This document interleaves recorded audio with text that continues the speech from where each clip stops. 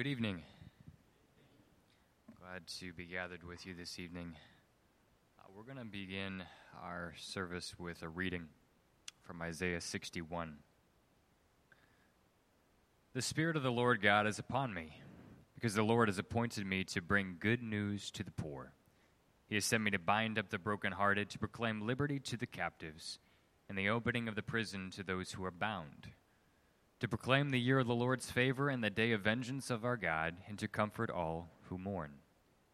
To grant to those who mourn in Zion, to give them a beautiful headdress instead of ashes, the oil of gladness instead of mourning, the garment of praise instead of a faint spirit, that they may be called oaks of righteousness, the planting of the Lord, that he may be glorified. They shall build up the ancient ruins. They shall raise up the former devastations. They shall repair the ruined cities, the devastations of many generations. Strangers shall stand and tend your flocks. Foreigners shall be your plowmen and vine dressers. But you shall be called the priests of the Lord. They shall speak of you as the ministers of our God. You shall eat the wealth of the nations, and in their glory you shall boast. Instead of your shame, there shall be a double portion.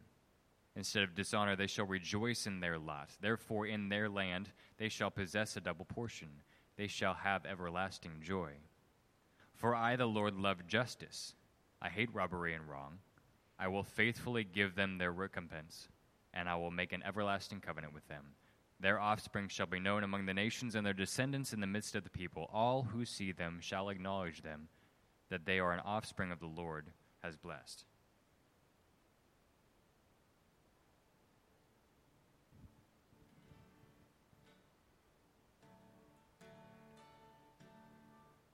I stand amazed in the presence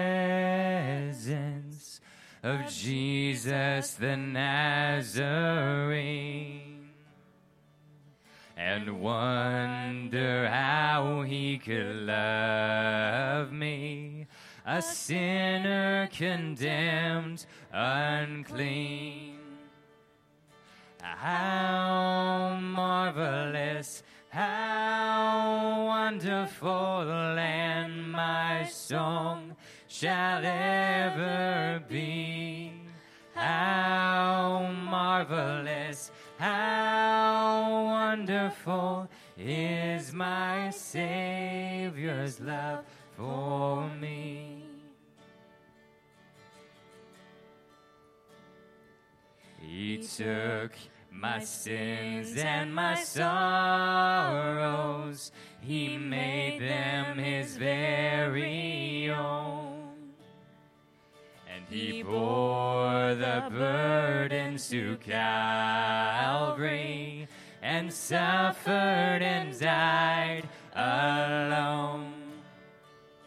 But how marvelous, how wonderful, and my song shall ever be. How marvelous, how wonderful is my Savior's love for me.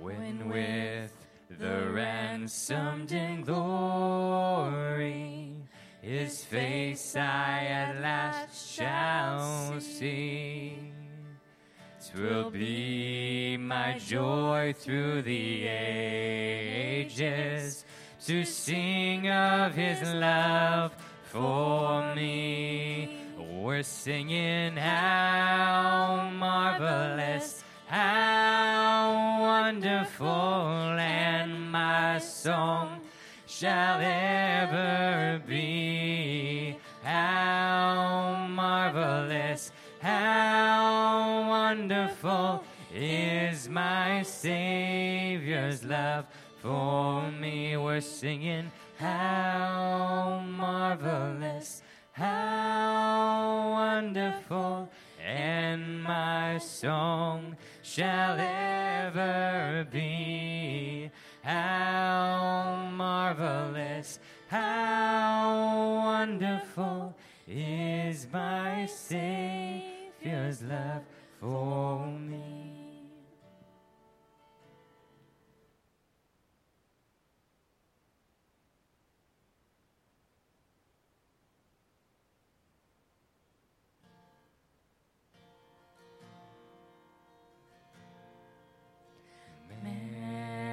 of sorrows, Lamb of God, by his own betrayed.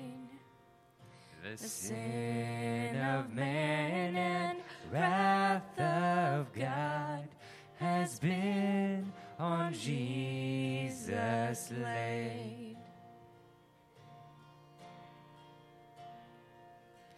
Silent as he stood accused, beaten, mocked, and scorned, bowing to the Father's will, he took the crown of thorns.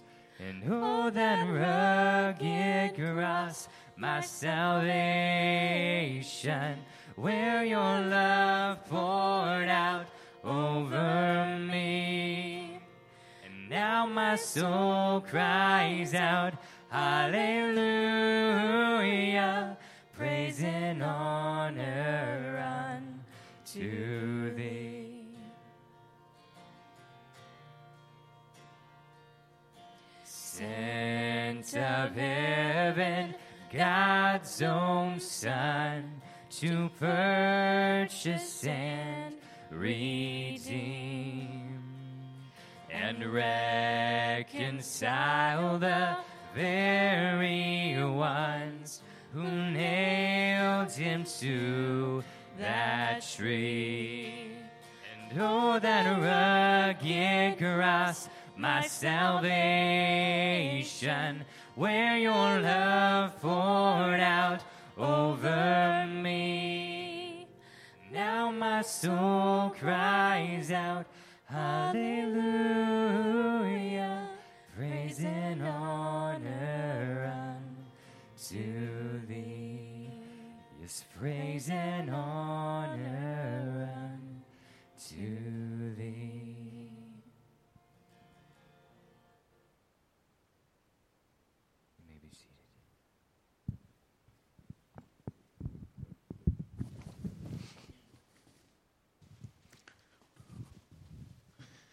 I appreciate you sitting in the center there.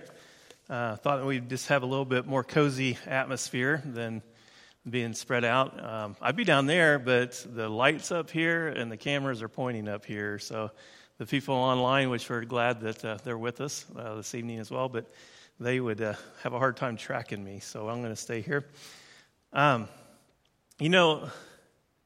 There's so much hope, so much excitement that was leading up to that Friday. And when Matthew and I got together, one of the things we were really wanting to try to do is just help us feel the ups and downs and the flow of, Easter time. Try to even feel a little bit of what they felt. And that's what we're going to attempt to do this evening. But when they were coming into that Friday, man, they were super excited. They were just full of hope. And I want to take you to a passage that there's so many of these, but one that points out, this came to me, that kind of points this out is John chapter 1, starting in verse 43. It says that the next day, and the next day was after he just recruited, Peter and Andrew. They dropped their nets and was excited to go follow Jesus. And so the next day they decided to go to Galilee, and they found Philip. And he said to him, follow me. Now Philip was from Bethsaida, the city of Andrew and Peter. And Philip found Nathanael and said to him, we have found him of whom Moses in the law and also the prophets wrote, Jesus of Nazareth, the son of Joseph. And Nathanael said to him, can anything good come out of Nazareth? And Philip said to him, come and see. And Jesus saw Nathanael coming towards him, and he said to him, behold, an Israelite indeed, in whom there is no deceit. Nathanael said to him, how do you know me? Now I know we're just getting a little bit of what's going on here, but somehow Nathanael knew that Jesus knew him. And Jesus answered him, he says, behold, Philip, called you, and when you were under a fig tree, I saw you. And Nathanael said to him, Rabbi, you are the Son of God. You are the King of Israel. Because he knew that right there in front of him that like a miracle happened. How he would know, that thing that nobody else should have even been aware of. But there was this excitement that just flowed all the way through Scripture, all the way up until the cross, right? Like Jesus was doing miracles left and right. I mean, he was healing. He was taking blind people and giving them sight. He was taking the lame and giving them the ability to walk or use their limbs. He was healing lepers. He was walking on water. He was calming the sea. Just everywhere he was going, they were witnessing this and seeing this. Mary Magdalene was one that would have been super excited up to Friday, right? She had 7 demons that Jesus cast out of her, and it meant everything to her. And just over and over and over, you just see this excitement. They thought that they were completely invincible. That's just that feeling. What would that felt like? To feel like nothing, God, no matter what comes your way, Jesus is right there. As long as he's beside you, he can take care of anything and everything. Storm can't bother you. Sickness can't bother you. Nothing can bother you. Nobody can, do anything to harm you. And that's how they must have felt because they found the Christ.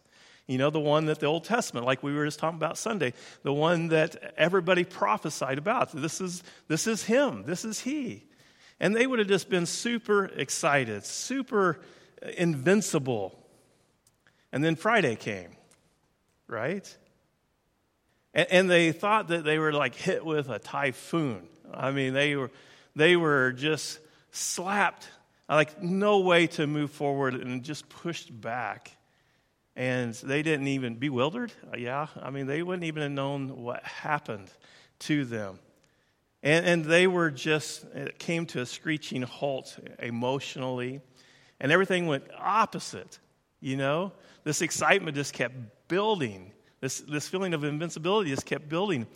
But when Friday came, it just seemed like everything not only halted, but everything was just moving quickly the other direction. I want you to look at a passage of Scripture that points that out to me. It's in Luke chapter 24, starting with verse 13.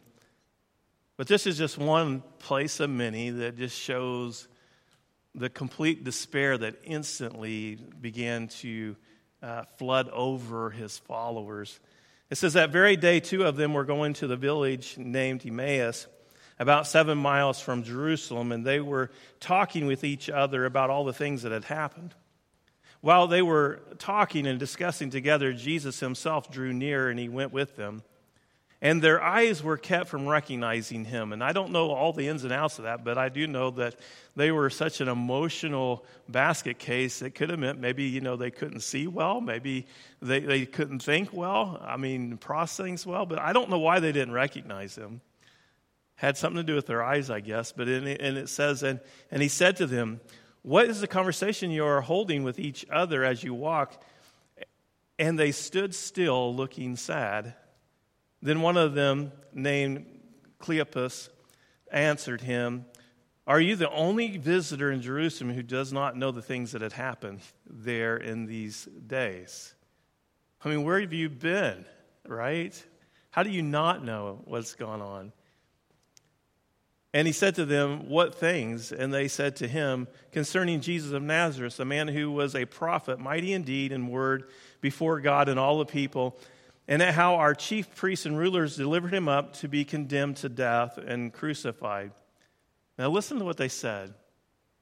But we had hoped that he was the one to redeem Israel. You see how things just completely changed? They had all this hope. They just knew he was the Christ, the one that was written about. They just knew that he was invincible, and it made them invincible. And instantly they lost all of that. We had hoped he was the one. Yes, and besides all this, they said, it is now the 3rd day since these things happened. One of the things that I know, and I know that you know as well, is that it is super risky to hope, isn't it? Do you remember when you were a kid and your parents would say to you, they'd say something like, don't get your hopes up, right? And that'd be my guess. If you have kids or had kids, living at home, then I bet you probably at one time said that too. And it's all said to protect, right? The reason you would say that to your child, don't get your hopes up, not because you want their hopes to be crushed, but rather you're trying to protect them from getting their hopes crushed, And so, will such and such be at the carnival, or will this be there, or whatever it is that they're hoping for, you just are trying to protect them. Don't get your hopes up. And you know that they got their hopes up. And Friday was a hope crusher, wasn't it? When Friday came, everybody's hopes that were way up just came crushing down. What would that have been like? Friday was an emotional typhoon. Not a roller coaster, it was a typhoon. It was something that you just were certain it was the end. It had left so many paralyzed, stunned, feeling numb. It affects everyone differently too. I don't know if you read through and you just kind of read slowly through all these occurrences that led into Friday, you realize that everybody's kind of coming at it from a different angle. Everybody is absorbing this a little bit differently. They're all being crushed, right? But some of them struggle with different things. Like some of them struggled with doubt. That's what it did. When their hope was crushed, what replaced that hope was just this flooding of doubt that was in their hearts, in their minds. That's the way the two on the road to Emmaus was. We had hoped, and now we doubt. But now we're just not sure. I don't know about you, but I hate doubt. I know what it feels like. Do you remember that feeling like, I don't know if you ever did this, but I did. I was up on like the 12th foot diving board, and I was standing on the edge, and my dad was down there who couldn't hardly swim, but he's down there, and he's like, jump. And I'm just wanting to jump so bad. I mean, so bad I want to jump. And then I climb back down the stairs, and he would just be like, well, maybe next time. And then next time comes, I'll be like climbing back up the stairs, and I'm just, trying to build my confidence. I am going to jump this time. I am going to jump. I hate not being able to do this. And I get to the edge, and everybody would just be like, would you please jump so that, we could go on. But it was just so hard. Do you remember what that kind of thing's like? I mean, I know that I can trust my dad. He would never want anything to ever, it wasn't that I couldn't trust him. I know I could trust him. I knew that he would want to catch me. But what I struggled with is like, does he really know how slippery I am when I'm wet? Right? Has he really processed? Has he really thought through? Can he really control the uncontrollable? And I think that's sometimes what we struggle with too. Can he really control the uncontrollable? Right? We thought that Jesus was like invincible. We thought that pretty much made us invincible. Now I feel pretty like anything could happen to me now. I hate feeling doubt. No one chooses doubt either, right? If you've ever felt doubts, you don't choose it. It chooses you, and then when it chooses you, it just clings to you, and you want to get it off, and you can't. It's like now. Some of you, I know Micah will know this, but like when you're cleaning a duck. And when you're cleaning a duck, these feathers just cling to you. You're just trying to get them off, so you can get with what you're doing, and you can't get them off, and it's just so frustrating. Or like when you go to the beach and you have sand everywhere. How does it get everywhere? And every nook and cranny, places you would have never thought that it could even fit, it gets, and it's just like you can't get it off of you. That's the way I kind of feel like doubt sometimes. It's like it just won't get off. And it's just, you know what it's like? You know what it's like? You know what it's like, don't you, Connor? Give us a testimony, man. Probably a few years back, I kind of started wondering and just questioning. Like you say, I don't know, just kind of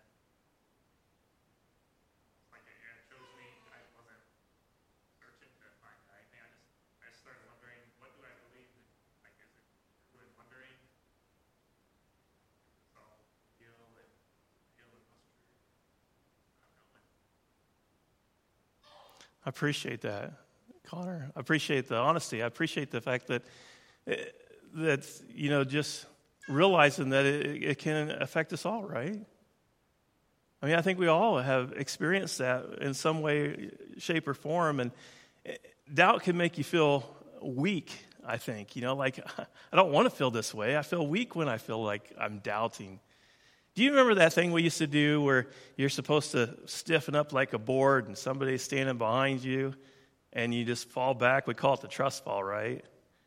And I remember, no matter how old I was, if I was 20 or when I was a kid, I remember several times doing this. I always wanted to be that guy that kept his knees stiff and his arms stiff, and that he doesn't buckle in his knees and he doesn't flail his arms at the last minute. And I never could. Even when I got older, I just thought then, they're not going to be able to hold this weight. How are they going to catch me? But when I was little and I didn't weigh that much, I still struggled. It makes you feel, like I just wanted to be the person who didn't buckle. Because those are the ones who impress me, like they don't struggle. But many doubted on Friday, let me tell you. And not only did they doubt on Friday, it lingered on Sunday, didn't it? Do you remember that passage of Scripture when they went up on the mountain? And Jesus had already shown himself to many. He showed himself to Thomas twice and his disciples many different times and periods. But his last departing time was up on a mountain. Do you remember that? And it tells us there in Matthew chapter 25, after he tells them, all authority in heaven and earth has been given to me, that time. This is what it leads into that. It says, now the 11 disciples went to Galilee to the mountain to which Jesus had directed them, and they saw him and they worshiped him. But what does it say? But some doubted. I always wish that wasn't there, really. But it's there. And I think it's just when doubt comes upon you, it clings to you, just like what I said, and it is hard to get it off. But the good news is, let me tell you something, you can eventually get those feathers off if you just stay at it, right? You just got to get some water, and you just got to, or if you don't have water, you just got to be patient enough, and you can get those feathers off. You can get that sand out. You just have to stay with it, but eventually you can get it out. And it's the same way with doubt. Eventually you can get it. You just got to stay with it. You just got to hang in there. And that's why they were up on that mountain, is because they were staying with it. They brought their doubts to the mountain, and they worked through that. Some doubted. That's one way that some of them came to Friday. Some others had just a broken heart. They were just heartbroken. I don't know if you've ever witnessed or if you've ever been around anybody that just seems to have a broken heart. It just breaks your heart just seeing it. You just have this empathy or sympathy. It depends on if you've been there before or not. And I just can't help but read through these passages of Scripture that was leading into Friday, and just my heart hurts, even though there's so many years past. Just hurts what it must have been like for the mother of Jesus, Mary, right? What would that have been like? I know that we are so familiar with this that it's really hard for us to connect there. But, man, if we could, we would just see a woman that was crushed. That all hope went out the door when Friday came. The way they were treating her son, and we would know that we wouldn't want our son, even if our son was guilty, we wouldn't want them to treat our son that way. But she knew that he was innocent. She knew that all of his life, even since he was a little toddler, all he wanted to do was love people and help people, try to make things good. Always trying to be a good person. He never did anything that would deserve any of this kind of brutality and this mocking and this pulling at his beard and this crucifying, everything that she had to witness. Would she have had a broken heart? Yeah. She would have had a broken heart. What about Mary and Martha? So many Marys. Mary and Martha, they would have just been brokenhearted. I don't think that they struggled with doubt. I think they struggled with an emotional brokenheartedness. I mean, just seeing the one who brought their brother Lazarus back to life. They got to witness that. So I just know that they knew that he could do anything. I don't think they lost that necessarily, but yet they had to see and watch him be crucified like this, and they were just an emotional basket case. I don't think that there's anything that's worse than a broken heart. I think it's even worse than doubting, to be honest with you. People can actually die of that. I was just thinking yesterday when I was typing this out, it was just that like the heart is known as like the center of the body, right? I mean, it's like the lifeblood, literally. I mean, it's what pumps. You got to protect that organ more than any other organ, really, if you want to stay alive. Even the brain. I mean, you can stay alive even if something happens to the brain, but you can't stay alive if something happens to the heart.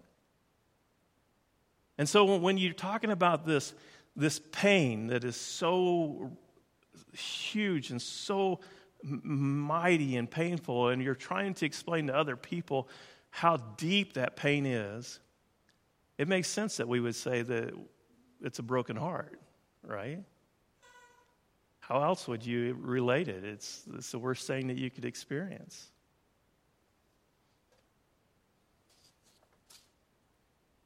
Is there anything more painful? I don't think so. And some of you know what that's like. You know what it's like to have this intense pain, like this pain that you would do anything to make it go away, right? Try to get it to go away. You know what that's like, don't you? You know what it's like, Sherry, don't you? Can you testify today?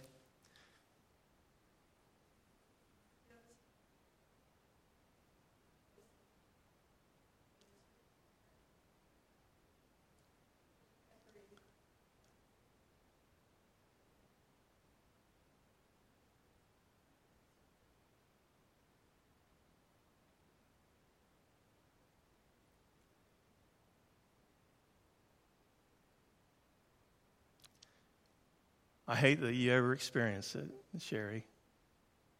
And I hate that Mary had to experience it, Mary and Martha and anybody else. I hate that any of us have to have something so painful. Friday, it was just full of pain, wasn't it? I mean, you had the pain that comes with doubt, and you have the pain that comes with having a broken heart. And that's two ways that people approach this, because everybody has a different way of approaching Friday. Some of us, just have a sense of despair. I think that there's that, there, right? I mean, there's some that had doubt, but there's others that didn't have doubt. They had a broken heart, and there's some that didn't have a broken heart. I think they just were trying to hold it together and just not completely lose it with despair. What's that like? One of the pictures, it's not a pretty picture at all, was in Matthew chapter 27. But it can be, not only is it horrible, but it can be a crazy, powerful thing, emotion. This is what it says in Matthew 27, verse 3. It says, "Then when Judas, his betrayer, saw that Jesus was condemned, he changed his mind and brought back the 30 pieces of silver to the chief priests and the elders, saying, 'I have sinned by betraying innocent blood.' And they said, 'What is that to us? See to it yourself.' And throwing down the pieces of silver into the temple, he departed, and he went and he hung himself.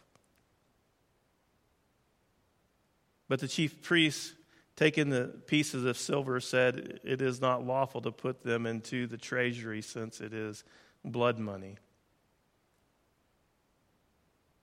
What kind of despair does a person have going on in his life? That even though he realized that he had wronged and done something wrong, and he tried to go make it right, he still could not. It was so powerful in his life that he couldn't get beyond it. You know, I don't think it's, well, despair can be painful, can it? It can be pretty powerful, and it can cause people to do things that just isn't logical.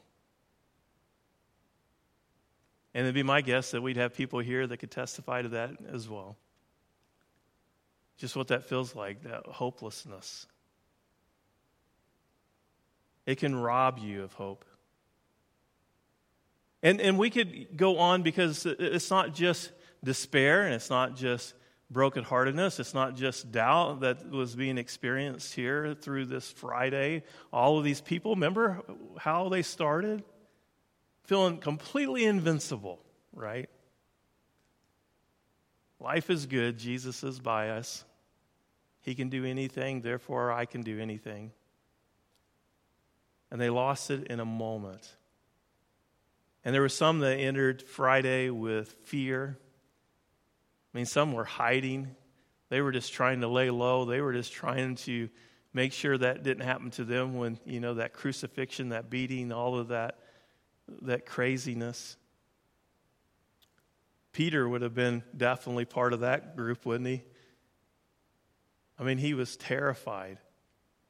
He would have never, he was talking big one day and said, I will die with you, He was cutting off ears. I mean, he was just not afraid, you would have thought, right? But he was terrified when all this was coming down. And 3 rooster crows later, he realized what fear does to a person too. It is just, nobody chooses any of this. Doubt, brokenheartedness, despair, fear. It's almost as if it chooses us. Friday crushed hope. That's what Matthew and I really wanted to try to get across. It's just how they felt. And if we just think about the times in our lives or the times in people that are really close to us, how they felt, then it's really not that difficult to make this bridge and for us to relate, even though it's such a familiar story to us, to really understand what these people were going through. They got their hopes up. And what happens when you get your hopes up? It can come crashing down. It can be one of the biggest blows that you've ever received. It can be very painful if you get your hopes up. Hope is, what did I say at the beginning of this? Hope is risky. It's risky to hope. But here's what I know about hope. It's what Jesus taught me about hope, and that is that hope is up to the risk. Hope always, it's resilient. It's somehow it always makes it through. Hope is not hopelessness. Hope, it can stand more than you ever think, hope. The times in your life when you are at that place where you just don't know what you're going to do, whichever emotion that you have that we've been talking about, you just don't know what you're going to do. Let me tell you, if you'll just hope a little longer, it will see you through. There's a phrase, and it's this: as long as you are breathing, what is it? There is hope. As long as you're breathing, there is hope. I would like to change that. In fact, this would be a great tattoo, Micah. As long as Jesus is breathing, there is hope. Isn't that great? See, they thought they were invincible at the beginning. And then they just lost, I don't know.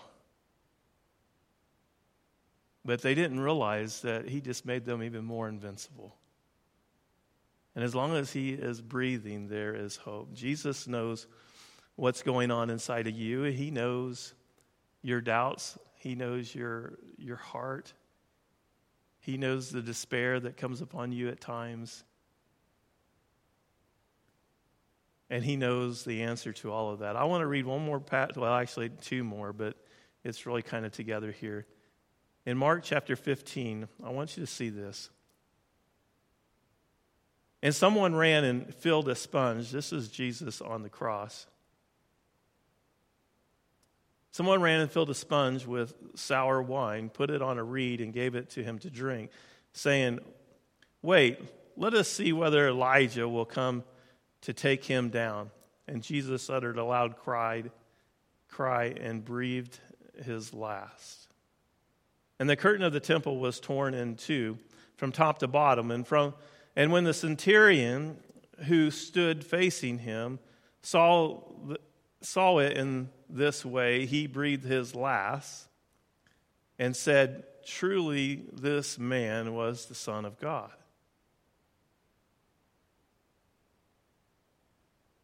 I mean, that was just a hope-crushing event. And I know some of you are already thinking, like, Mike, you just said as long as he is breathing his last, there is hope. But you just read to us, he just breathed his last. So didn't you just take all hope away? That's why it's really important that we go to John 10:18. And it says this, "No one takes it from me." This is Jesus talking, right? No one takes it. No one takes what, Jesus? No one takes my life. No one takes my breath. No one takes it from me. But I lay down on my accord. I'll quit breathing when I want to. But listen to what he says. I have authority to lay it down, and I have authority to take it up again. This charge I have received from my Father. That's why when he got all his disciples together after he came back to life, right?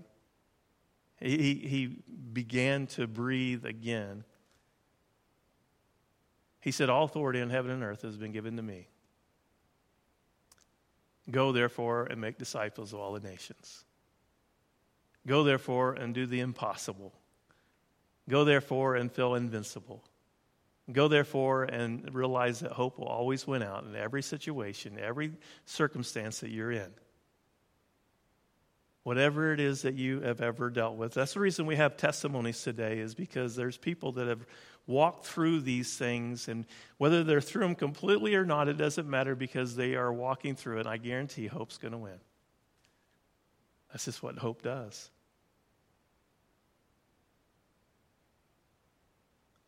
So, here's what I want to tell you tonight. All of it leads to this. Get your hopes up. I know you've been told, don't get your hopes up, because this world will let you down. But I'm just telling you that Jesus has given us permission to get our hopes up. And he's saying, "I'll never let you down. I'll never leave you. I'll always be there. You always have the power. You always have the ability. It will never let you down, ever, ever, ever."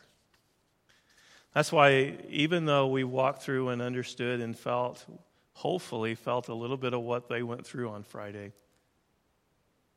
we get to look forward to what has already transpired on Sunday. You know, Matthew read Isaiah passage 1-9 because it just talks about this hope that was coming from the Old Testament, like this prophecy. Boy, God's going to send something great. But then Friday came and it just walloped that like crazy and just completely destroyed it. But then he shows up again. And he gives us an eternal hope. He replaced a temporary hope for an eternal one. And so he's going to read a couple more verses from that passage, and then we're going to take communion together. And so let me just pray leading into this, and then he'll come and read to us and sing. Father God, we thank you so much that you did what you did for us.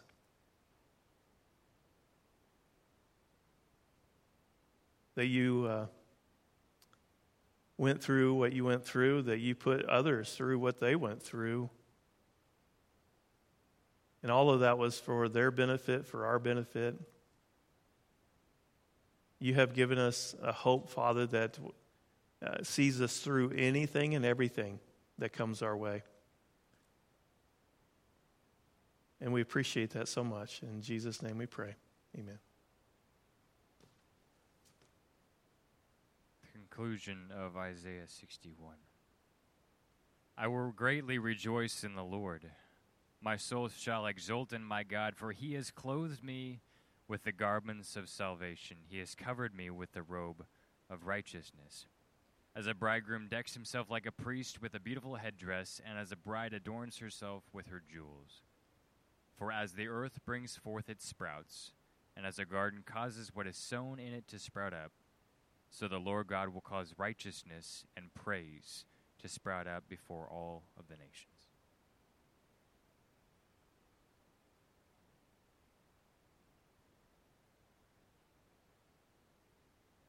We can partake of communion as we sing this song.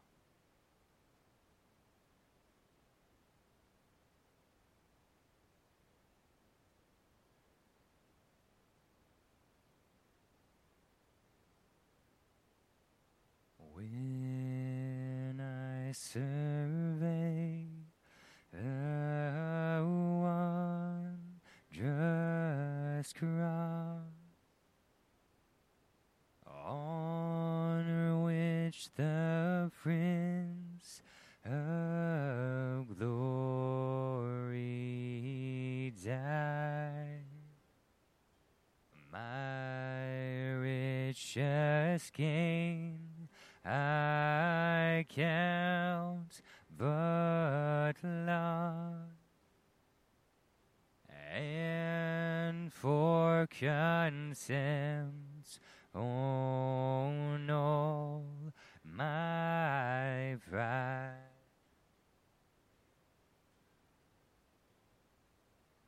See from his head, his hands, his feet, sorrow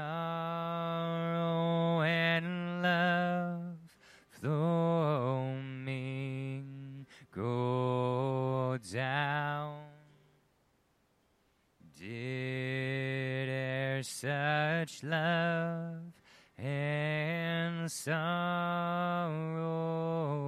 meet, or thorns compose so rich a crown?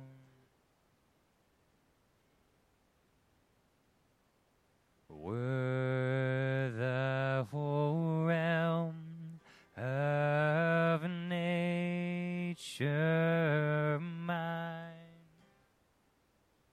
that were an offering far too small. Love so amazing, so divine, demands my soul, my life, my all.